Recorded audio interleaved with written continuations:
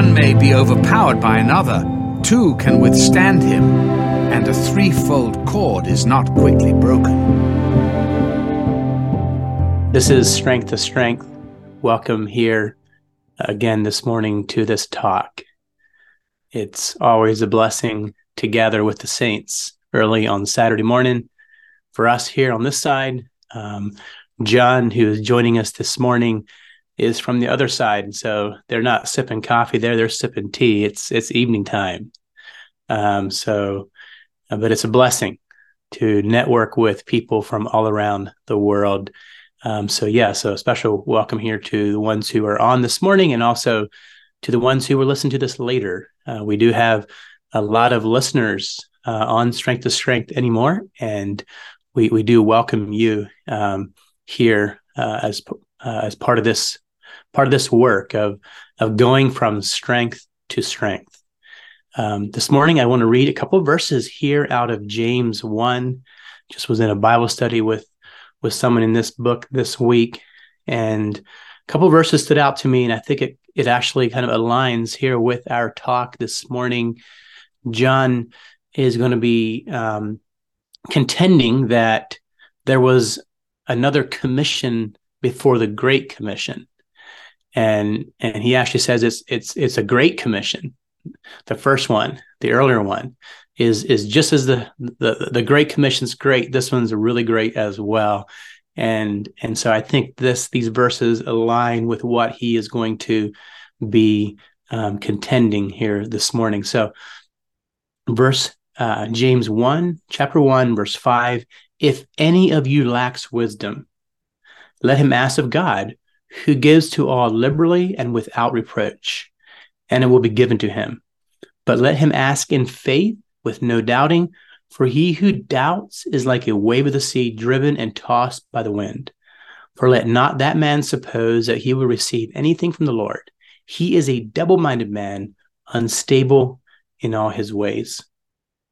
And so that verse has so much hope in it, has such a beautiful picture of who God is. He gives liberally. He just gives with all he's got, does it without reproach. So he's a God who wants to give. But he's helping us see too here is that it is a partnership. The one who's doubting, the one who's wants to follow God, but yet turns to the arm of the flesh, the one who's not willing to discipline his body, the one who's not willing to discipline his mind, the one who's not willing to kind of enter into the upside down way of Jesus, and see the world change that way. The one who so quickly just turns to the things that make sense. That person's a double-minded man. And so James is just exhorting the saints the whole way through this book to be those who turn to Jesus. And as we know, James, the writer of this book, was a man, as history tells us, it was a man who was a man of prayer, who was a man who spent much time on his knees. And so this morning we're together here. We're anticipating this talk. We'll have prayer right shortly, but let's introduce our speaker. John and his wife, are currently in Southeast Asia. We're not sharing their name or picture due to their purpose of being there. John is a translator, a Bible translator. He works with All Nations Bible Translation, which is based right here in State College. He's been in training for the last 6 years. Not all that time he's been in college, but in that time, working with his church, which is actually here in Pennsylvania, his sending church, and just preparation. So to go into a part of the world where there's not much light, to pioneer a project for the next 20, 30 years takes a lot of preparation. And John is somebody who cares deeply about prayer. I've seen him live that out, and he's somebody who can speak on this subject. So it's so good to have you here, John. John's going to be joined by several other families in the next months there too, and then with the focus of getting this project, this work started there. So So, John, good to have you here with us this morning. Before we start, let's go ahead and have prayer. Let's pray. Father, thank you for the privilege of being here together this morning. Father, we don't want to be double-minded. We want to be men and women of faith, men and women who are not, who don't even think of turning to the arm of the flesh or to the things around us that so quickly appeal to us. We have so many things that we can do. We have so many resources right at hand. But Lord, we don't want to trust in it. We want to trust wholly in you. And out of that trust, respond to the needs of our day and to the needs that face us. So, Father, I ask, Lord, that this talk this morning would be one that would strengthen us, that we could truly go from strength to strength, become stronger in you, that we could, in a more powerful way, exemplify you to the world around us. Father, we live in a time when there's so many needs and our world is rapidly getting darker. But Father, we know that you're with us and that you promise you'll be with us. And so we are relying on that today, those promises. And so, Father, we ask a special blessing on John as he gives us talk, Lord, on the ones that are here on this talk, and also, Lord, the ones who will be listening to this later, Father, blessing on each one. And we ask this in Jesus' name. Amen. All right. Back to you, John. Go ahead. Good morning to most, if not all of you. I don't know if there's anybody in the evening on my side of the world. I'm going to try to get used to speaking without people being able to see my face, but at least I can see many of yours, and that makes me feel a little more comfortable. I want to start with a story of the Kun Apam, story of the Kun Apam. I have a friend who actually may be on this call, I'm not sure, but I'll call him Sam. He was living in the Western United States, working, I believe, owned a business. But the Lord was moving in his heart to pray, and to pray for unreached people groups, those who not only are lost, unsaved, but who don't have access to the gospel, to the scriptures. And as the Lord was beginning to do this work in his heart, he had a dream one night, a vivid dream.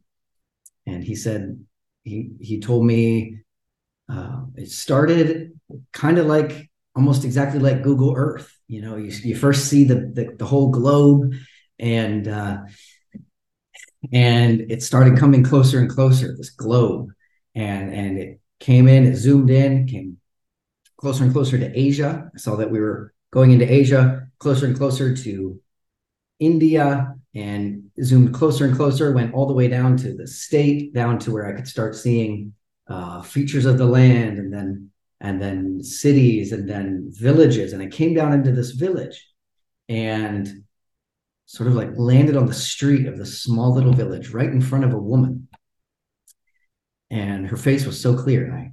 And again, this is my friend telling me the story. And he said, and she was only saying two words, Kun Apam, Kun Apam, Kun Apam. And he didn't know what that meant, but he did believe that the Lord had given him this dream so that he could pray for this woman and this village.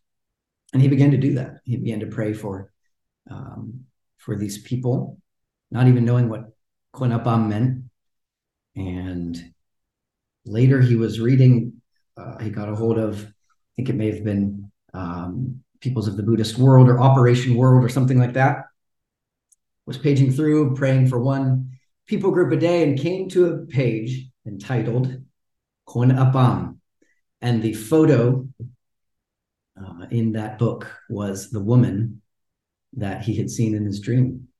He saw that this was the name of the people group that he believed the Lord was calling him to pray for. And he took that as confirmation and began to pray for them more in earnest. And years later, he was over here in Southeast Asia, in the city where we live right now, and was able to through a series of miracles, including phone calls between several national pastors who didn't even know each other and didn't know who initiated the call, was able to meet some people who were part of the Konapam group, and found out that in the last few years, there have been the first converts. There is work started on scripture materials in their language, and he was able to travel to that area and meet some of the fledgling church leaders. All of this, as I remember the story, beginning since the years where he began to pray. And I guess I want to ask a question. What sort of reward do you think Sam has? The Father's going to reward him openly because of his prayers. He actually never believed that he was, as I understand it, came to firmly believe that he wasn't called to go to this group himself. He felt that he was called to pray. In fact, now he's gone to a different part of the world to work with a different unreached people group and left the United States. But he felt he was called to pray. And it was through his prayers, and who knows how many others, that this people group has seen the first fruits of souls for Christ. And I believe Sam is going to be one of those who comes in reaping with shouts of joy. And in the resurrection, we'll see him having his reward. I share that because Amen. Of a message that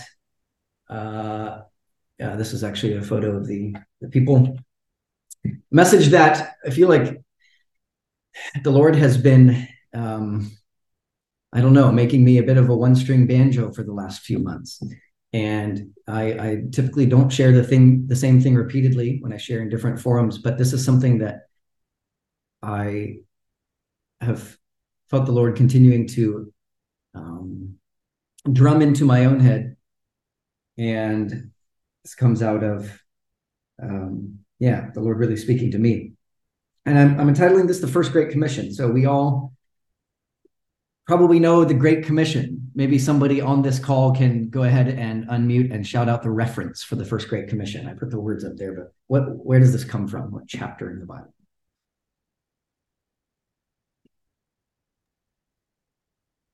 Matthew 28. Knew Bryant would come through if no one else. Matthew 28, go ye therefore into all the world, preach the gospel, make disciples, baptizing them, teaching them to observe all things that I have commanded you. This is the Great Commission, and we are trying to fulfill the task. But there's another commission that I believe is a Great Commission, and it has to do with the same task. It has to do with reaching all the world, going into all nations, but it comes before this. And I believe in some sense, it is as universal as this commission, or even more universal. And that is the command, pray ye therefore. This comes out of Matthew chapter 9, verse 38, where it says, when he saw the crowds, this is Jesus, he had compassion for them because they were harassed and helpless. Then he said to his disciples, like sheep without a shepherd. Then he said to his disciples, the harvest is plentiful, but the laborers are few. Therefore pray. In the King James, pray ye therefore. Therefore pray earnestly to the Lord of the harvest to send out laborers into his harvest. This, I think, is the first great commission Jesus gives regarding reaching the nations, reaching the unreached ethnicities of the world. I believe it applies to every believer in some way, just like the more famous Great Commission, go ye therefore, does. And I think that, although I disagree with what's often said about the Great Commission, that it means start at home and move out from there. You have Jesus saying, beginning in Jerusalem and going into Samaria and then into the uttermost parts of the earth. Sometimes that's preached as if Jesus is saying, start here at home, move out, and just make disciples as you go. As far as I can find, Jerusalem was home to exactly 0 of the disciples. And I think it's quite the contrary. I think the reason they were in Jerusalem at the strategic time Jesus told them to wait was because the Lord was gathering people from every nation under heaven, is Luke's words, for Pentecost, so that all these nations will be reached. So Jerusalem was strategic, not home. So I believe that go ye therefore does apply in some sense to every believer, but I think that Paul clarifies the chain that is needed to fulfill it in Romans 9 through 11, where he says, how will they hear without a preacher? There's the actual physical going. How will they preach if they are not sent? So while the Great Commission applies to every believer in some way, and reaching the lost certainly applies to everyone, how will they preach if they are not sent? Just like an aircraft, a flight, you need much more ground crew than flight crew, pilots, in order to keep a fighter plane running. So the Great Commission doesn't mean that everybody actually needs to physically move, is what I'm saying there. There are multiple ways along the chain of fulfilling this commission so that we can find our way in different ways. But I think maybe pray ye therefore, the first Great Commission, applies more unilaterally to every believer, because we can all pray wherever we are. And we are all instructed to pray that the Lord would send laborers into the harvest. And so this is universal. It's not as contextualizable. There's no other way to pray than to pray. And Jesus has commanded me, just as much as he has commanded each one of you, to pray for the harvest and for laborers to go into the harvest. This applies to you just as it is written, and just as he spoke it. How important is it? How important is the first Great Commission? If it is important, why? How much does Jesus care about it? I think he cares about it enough to get angry. This slide only shows the bottom of this photo because sometimes I get irritated at some portrayals of Jesus. But I also like the chaos that is shown just in the bottom of this painting, some of the expressions, but the resulting chaos from Jesus clearing the temple. And there he says this: my house should be called a house of prayer for all nations.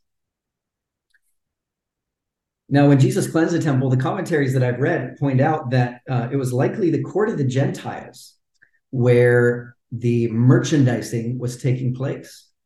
And I think that's significant. The court of the Gentiles, the court of the ethne, the court of the nations. R.C. Sproul put it this way: to make things worse, these merchants, who Jesus drove out, set up shop in the court of the Gentiles, making it useless as a place of prayer due to the hustle and bustle the buying and selling created. Therefore, Jesus drove out the sellers. These merchants and the priests who allowed their presence cared nothing for true worship as long as they could make money and keep up the rituals. Our Savior hated this sacrilege, which, and get this, which kept the nations from learning about the living God in his sanctuary. It's easy to miss this. And to be honest, it only got a passing mention from Sproul in 2 whole devotionals on this phrase: my house shall be called a house of prayer for all nations. And I find that when I've heard this passage preached, and when I've, in devotional materials or that kind of thing, I think the emphasis is often on everything but the last 3 words of this phrase. We can turn Jesus's anger and action into a lesson on personal piety or corporate purity. We could talk about how materialism interferes with spirituality, how sin can pollute our own bodies and our church bodies. And that's all true. That's all true. But we stop there. I think when we stop there, we miss Jesus's point.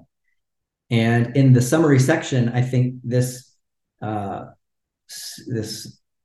devotional that I'm kind of singling out as what I think is representative of how we can tend to read this passage, this devotional also misses it. And In the summary, it says this: our Redeemer's cleansing of the temple, at the very least, illustrates how concerned he is with the purity of worship. Our corporate praise and prayer is something that is always in need of reformation, for it is easy for anti-Christian practices to slip in and unnoticed. Consider the importance of pure worship from a devoted heart and make it your aim to show reverence and awe when you praise the Lord alongside his people. Is there anything missing from what the summary here is, from what Jesus said and what Jesus's passion is? Again, not to pick on the specific one, but to point out, I think, a representative sample. Did we know Jesus is quoting something when he says this? My house should be called a house of prayer for all the nations. Or are we like the guy saying, I don't get that reference? If we don't get the reference, we don't get Jesus's point, and we don't get at the heart of God.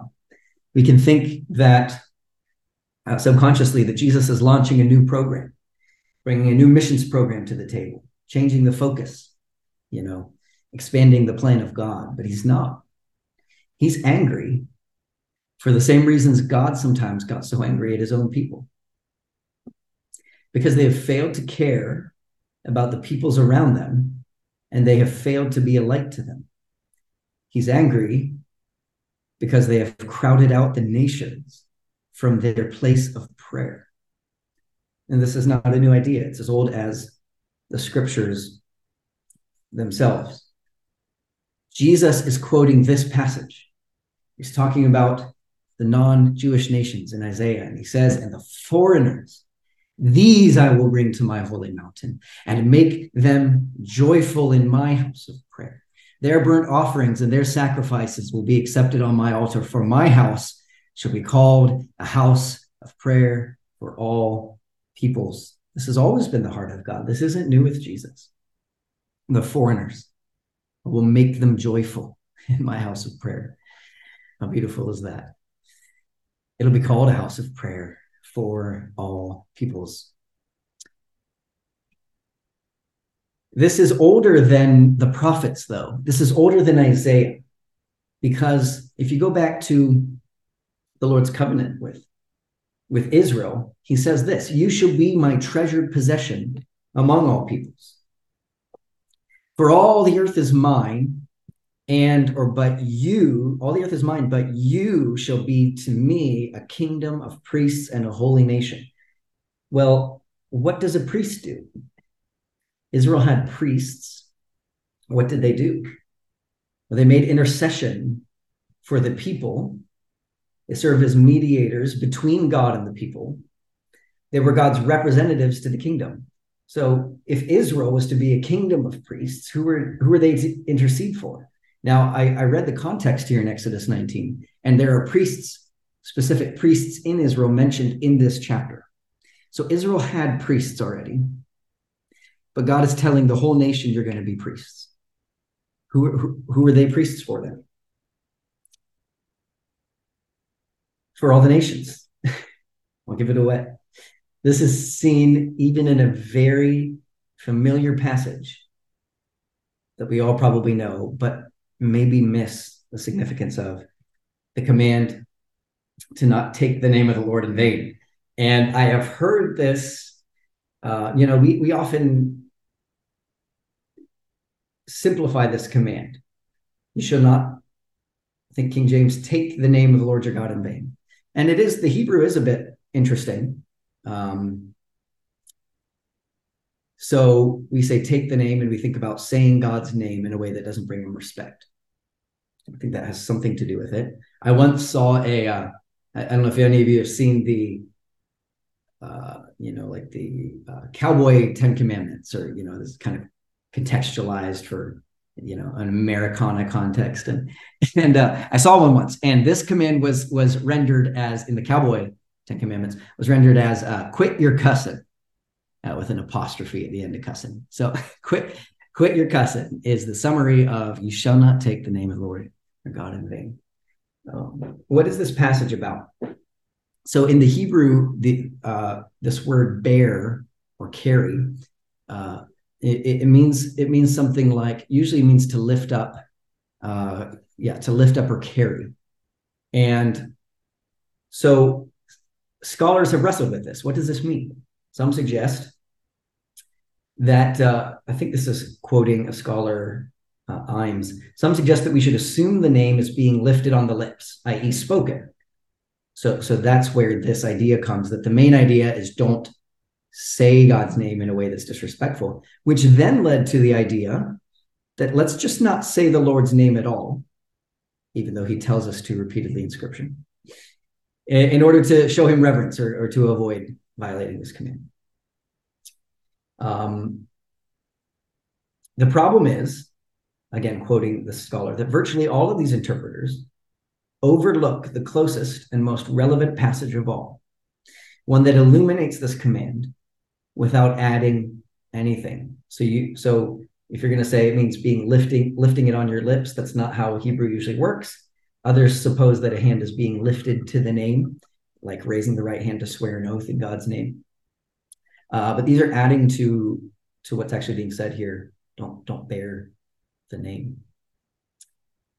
So we can figure out what this means by looking at the closest and most relevant passage of all. The passage is Exodus. I have it here on the slide, Exodus 28. Again, quoting, buried in the instructions for building a tabernacle is the plan for what the high priest will wear. His most striking item of clothing is an elaborate apron woven with golden threads and set with 12 precious stones, each engraved like a seal with the name of one of the 12 tribes. And Moses is told that the high priest is to bear or carry the names of the sons of Israel as he moves in and out of the tabernacle. He also wears a name on his forehead, the name Yahweh. You can see watercolored etchings on the headband here. Tied to his turban is a gold medallion engraved with the words holy, belonging to Yahweh. So my point is that if we want to understand what this phrase means, bear the names, the context shows that it's something about representing people to God, before God in his house of prayer, and also making intercession on behalf of them in the Lord's house of prayer. So to summarize, Carmen Joy Imes says this: the key to understanding the name command is right here in Exodus. The high priest represents the entire nation before Yahweh. Israel's vocation, the thing they were born to do, is to represent their God to the rest of humanity. And I would add, to intercede and mediate in the house of prayer, or as a holy nation as God's dwelling place for the nations. Of course, we should have expected this. The vocation for God's people to intercede for the nations precedes even Israel. It goes back to the original covenant, God's covenant with Abraham, and in your offspring shall all the nations of the earth be blessed. They were chosen, they were elect for the purpose of being a light and reaching, interceding for the nations in the place, the camp, the people, and the temple that was to be God's house of prayer. Lest I be accused of taking this priesthood idea too far, I'm not the first. The Apostle Peter makes the same point, but you are a chosen race, a royal priesthood, a holy nation. Look at this terminology of chosen. A people for God's own possession. There's the top line, right? What about the bottom line? So that you may proclaim the excellencies of him who has called you out of darkness into his marvelous light. 1 Peter 2. Amen. Now this slide repeated, I suppose, for emphasis. I don't remember. My point is this: God's people have always been called to stand in the gap on behalf of the nations. Jesus' command to pray ye therefore stands in a long line of Torah and prophetic calls for God's people to make space for the nations in God's temple and in their prayers. What is God's temple? I think many of you could have filled in the next slides for me. What is God's temple? But you, I failed to change the reference here, but this is Ephesians 2, I believe. You are fellow citizens with the saints and members of the household of God, built on the foundation. Notice all this temple language. Christ Jesus himself being the cornerstone, in whom the whole structure being joined together, it's not just implicit, grows into a holy temple in the Lord. In him you also are being built together into a dwelling place for God by the Spirit. So my point, you and your assemblies, your churches are the dwelling place, the temple of God, the house of prayer for all the nations. And Jim Cymbala on this note says this: does the Bible ever say anyway, from Genesis to Revelation, my house should be called a house of preaching? Does it ever say my house should be called a house of music? Of course not. The Bible does say my house should be called a house of prayer for all nations. And I love that in a book about revival in the church that Jim Cymbala includes these last three words that are often left off: for all nations. Then he goes on, preaching, music, the reading of the word, these things are fine. I believe in and practice all of them, but they must never override prayer as the defining mark of God's dwelling. James Fraser, one of my heroes, he worked with the Lisu people mostly in China. It's a community that has fled to many countries in Southeast Asia. And I personally have met Lisu believers. So I forget how many decades downstream from this man who first went to reach them, but I've seen the fruit of his ministry and really recommend, I don't have a slide of it, but the book Mountain Rain, about the life of James Fraser and his dedication to prayer. And he said this: can it be that a great work for God involving, this is in a support letter he wrote, involving thousands of souls devolves upon our prayer life half a world away? I believe, and I want to call to mind that story of the, calling them the Kon Apam, and, the sort of the fact that often, and even in this case, we may not see fully the fruit of those prayers until the resurrection. But Fraser says this: I believe it will only be known on the last day how much has been accomplished in missionary work by the prayers of earnest believers at home. Solid, lasting missionary work is done on our knees. What I covet more than anything else, again, this is in the support letter, is earnest, believing prayer. And I write to ask you to continue in prayer for me in the work here. Finally, he said this: I'm not asking you just to give help in prayer as a sort of sideline, but I am trying to roll the main responsibility of this prayer warfare on you. I want you to take the burden of these people upon your shoulders. I want you to wrestle with God for them. I shall feel more and more that a big responsibility rests upon me to keep you well informed. The Lord Jesus looks down from heaven and sees these poor, degraded, neglected tribes people. The travail of his soul was for them too. He has waited long. Will you not do your part to bring in the day when he shall be satisfied? Must we think he was trying to absolve himself of responsibility to pray? He said anything must be done rather than let this prayer service be dropped or even allowed to stagnate. We often speak of intercessory work as being of vital importance. I want to prove that I believe this is in actual fact by giving my first and best energies to it, as God may lead. And he said at the end of his life, he said, I have been firmly convinced that the first work of the missionary is prayer, and the second work is teaching and evangelism, and on down the line. And he said, I was wrong about that. He said, I now believe firmly that the first work is prayer, and the second work is prayer, and the third work is prayer. And everything follows after that.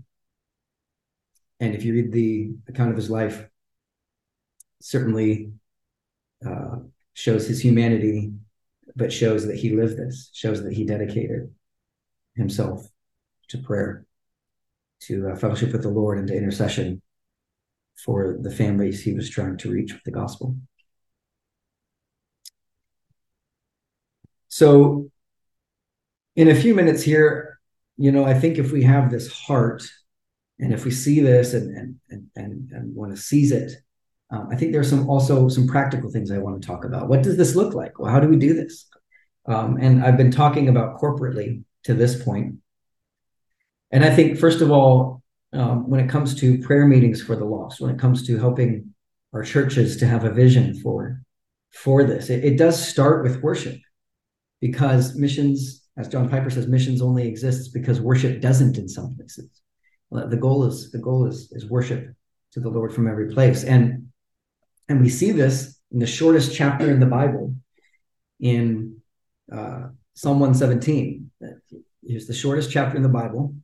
What does the Lord want to inspire the psalmist to say in the shortest chapter? What's important to communicate in, what is it? 4 verses, I think. Oh, praise the Lord, all ye nations. Praise him, all ye people. For his merciful kindness is great toward us, and the truth of the Lord endureth forever. Praise ye the Lord. This begins and ends with worship. It's got the nations in the middle, along with his merciful kindness toward us. This prayer needs to begin and end with worship, because it is all about God. He elected his people. He redeemed them. He saved us and called us to be his representatives to reach all people, every man, woman, boy, and girl, with the gospel, because he died for each one of them. And not because people are worth it in and of themselves, but ultimately because he is worth it, because he is worthy of all their worship. And only when, as a church, we see the worth and excellence and beauty and love of Christ, only when we see that as a church will we be able to have our hearts moved to pray for his kingdom to come on the earth.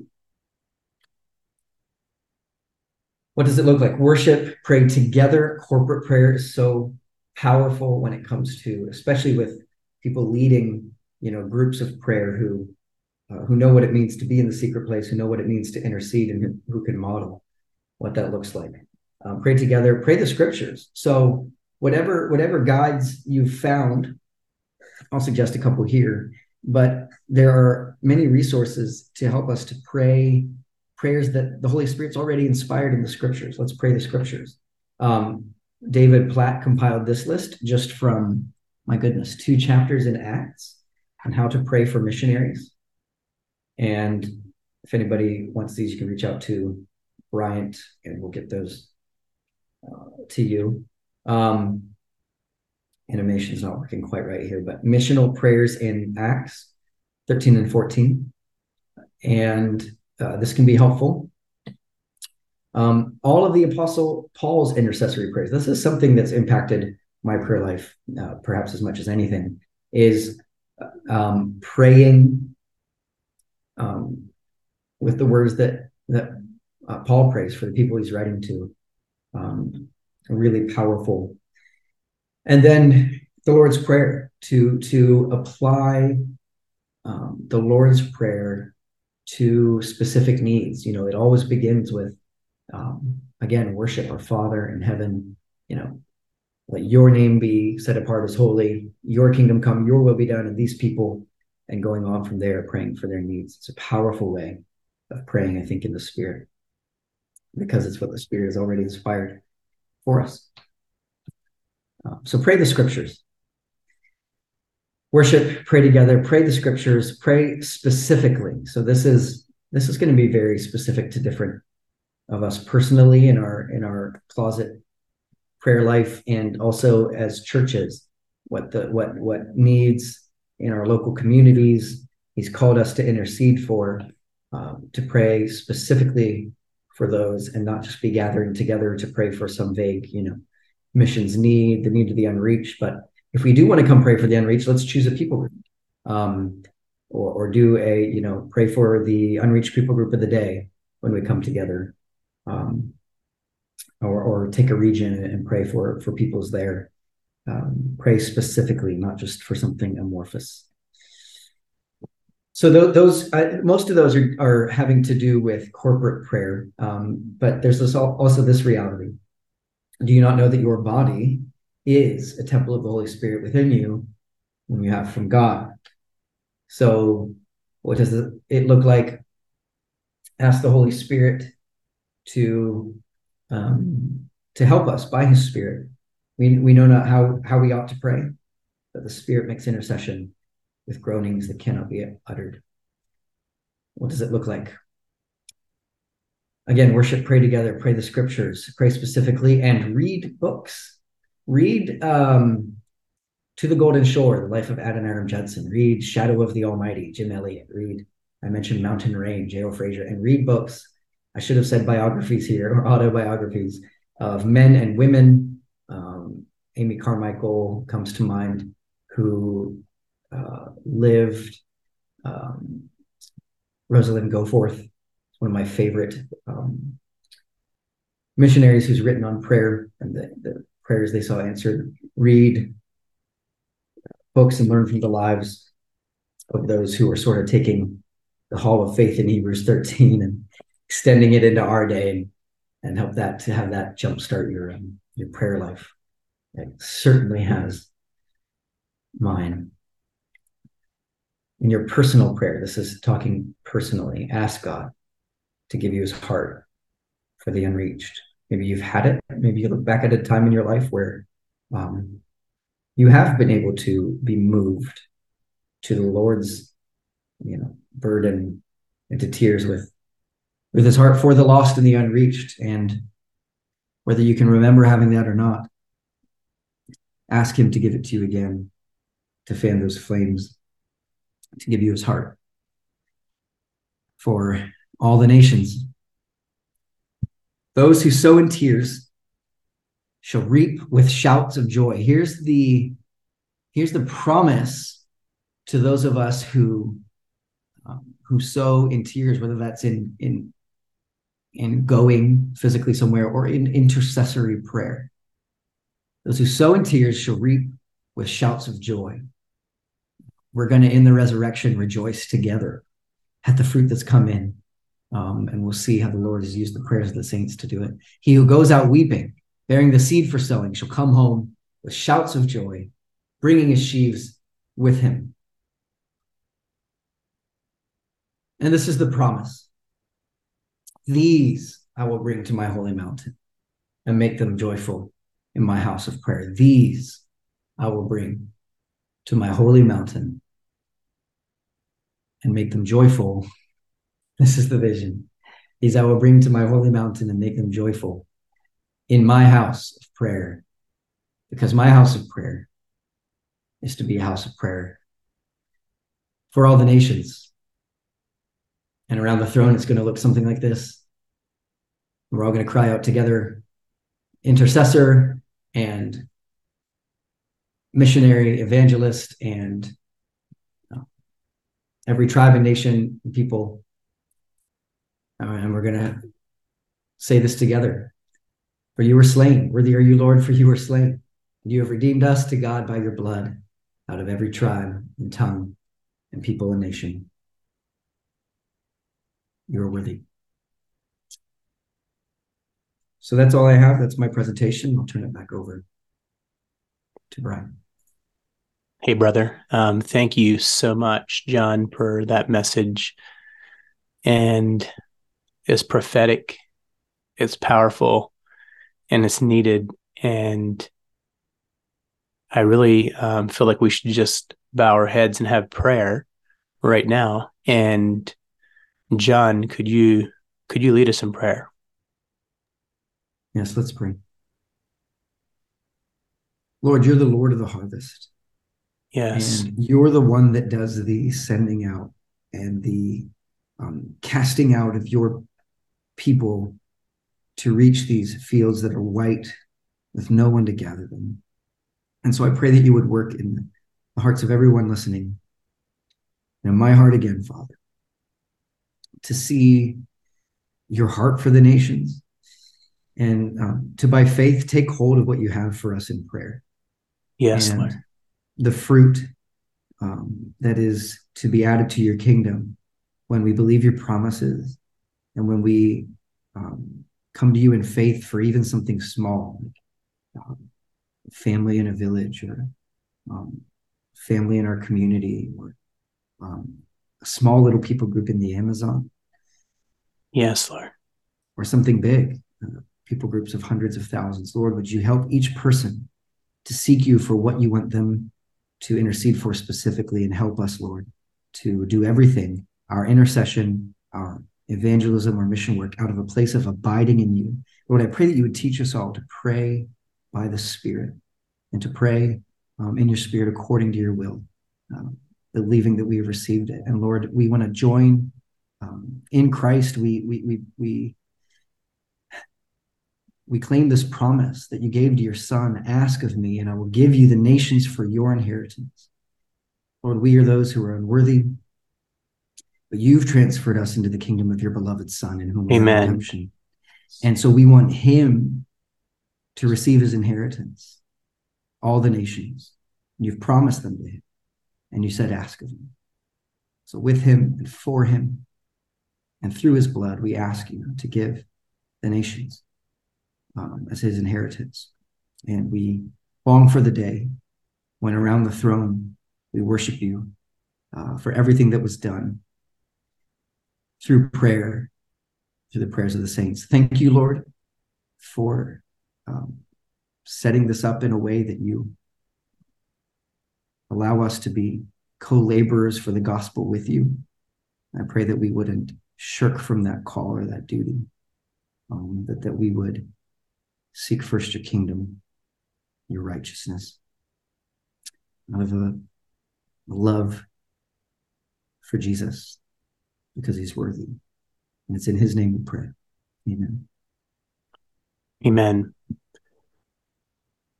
Thank you, brother. Thank you for that touching message. So powerful. And one of the ways that it's so meaningful and so powerful, John, is how you took us into the Old Testament. He took us back there to show us that God has always been about all nations. And that's not a new thing. That's not a new thing. And John, when you say nations, what do you picture when you say nations? Yeah, well, I think we can tend to picture geopolitical entities, but the Greek word in most of those texts is ethne, and I picture something more like, I see, just like in this text in Revelation, I see the biblical authors trying to use every sort of term they can to communicate to us that it's down to the smallest cultures. So we have every tribe, every language, every people, right? So I think it has more to do with different ethnic and cultural groups than it does with, obviously, large specific reasons. So yeah, I'm thinking of unreached people groups, however that might be defined. Yes. Thank you. And I think that's so important for us is, you're not talking about, a geopolitical nation. It's an ethne, it's the ethnos, it's the people. Yeah, very good. Very, very impacted by your talk. Again, I've heard you give this one other time.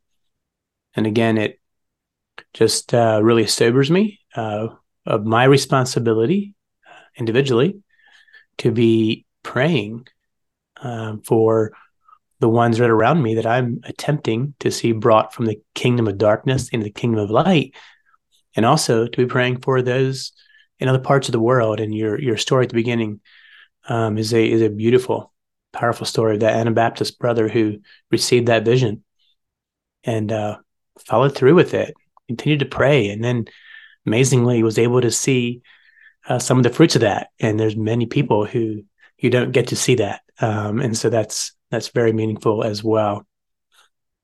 Then corporately too, as a church, how can we be praying as a church? Corporate prayer. There's something very powerful about that. When you can have that unified heart together for a specific people. And, we really, in Acts, we see the church starting out with a 10-day prayer meeting. They spent 10 days in the upper room. And then what happened? The Spirit came on them. And then it went out from there, and they continued. You see there in Acts 4, and they continue to have these powerful prayer meetings. And so there's something very powerful about that unity in prayer, and that God sees that and he blesses that. So may God raise up congregations, assemblies to spend time in prayer, in meaningful prayer. Thank you for your thoughts here. Any questions, any encouragement for our brother here this morning? Please speak up quickly.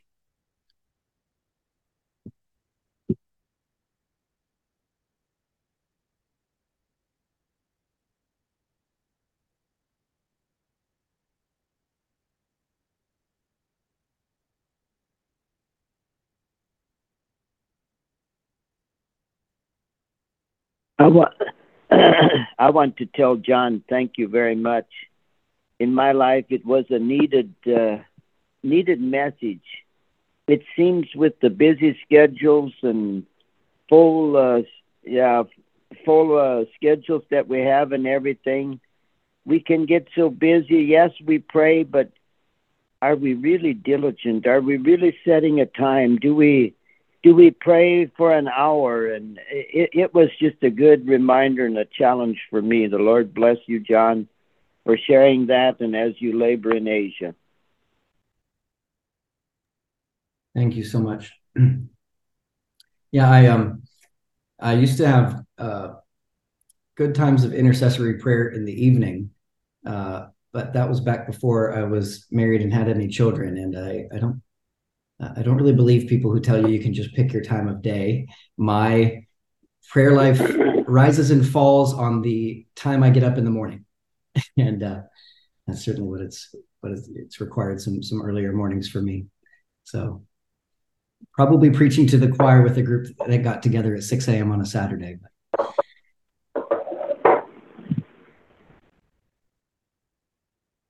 Yeah, thank you for that encouragement there, brother. I appreciate that. Okay, anyone else?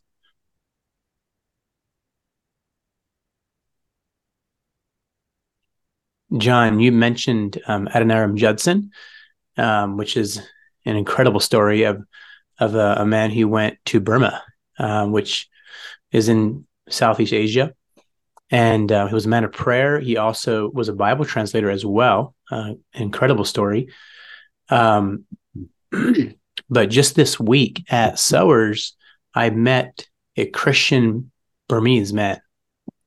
And yes, he knew the story of Adoniram Judson that has directly affected where he is today.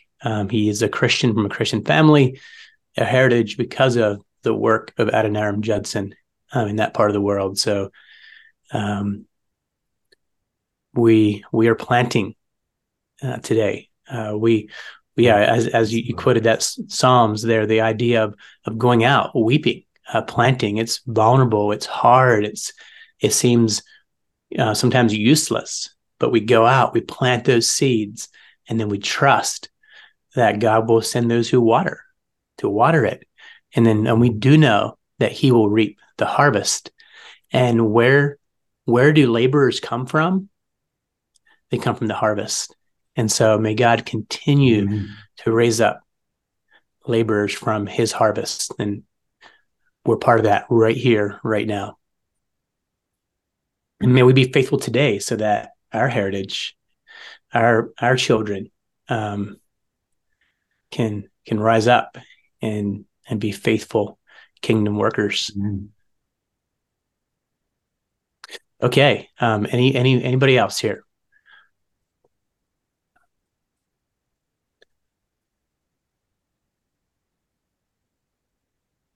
All right. Thank you.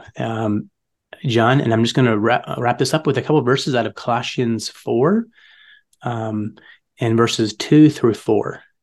And this is Paul, of course. He's, as usual, encouraging the church there, Colossae, to be faithful in prayer. Continue earnestly in prayer, being vigilant in it with thanksgiving. Isn't it interesting how prayer and thanksgiving go together? Meanwhile, pray also for us that God would open to us a door for the word to speak the mystery of Christ, for which I'm also in chains, that I may also make it manifest as I ought to speak. And so he's asking for prayer warriors. He's asking that this church would pray for him, that God would open up a door for the word. And may God do that for you there in your part of the world, and know that there's tons of hurdles to go where you want to go. You're not there yet. There's how do you work in that part of the world? There's many, many barriers. Whether it's ideologies, whether it's things that the evil one has planted in people's minds, but then there's physical nations that often don't want Christ followers to come there and witness and be witness for Christ. And so there's many barriers there in front of you. But we can know that through prayer, through God saying, "Lo, I am with you," Jesus saying that he is with us as we go, "Lo, he is with us." And we can have that confidence. And so, brother, God bless you there in that part of the world, you and your family and the others, as you attempt to be faithful witnesses and as you lean into prayer in this way. So thank you for joining us here this morning, John. Really appreciate that. And in 2 weeks from now, Lord willing, we'll be back here together again.